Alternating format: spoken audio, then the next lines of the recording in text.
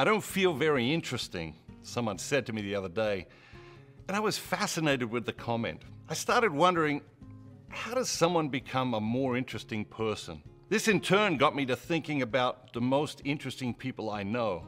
I'm not very good at small talk, and social situations make me a little bit anxious, but I love a great conversation. The question that has served me best over the years is, what are you reading at the moment? Many of the best conversations I've ever had started with a discussion about a book someone was reading. But more and more, I find that people don't read books. So I have a second question now.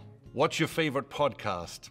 And this question has also given birth to some amazing conversations. The most interesting people I know are readers, or they listen to podcasts, or both. They're always learning. That's what differentiates them. So if you want to become a more interesting person, get interested. Get interested, ignite your curiosity, read books and listen to podcasts.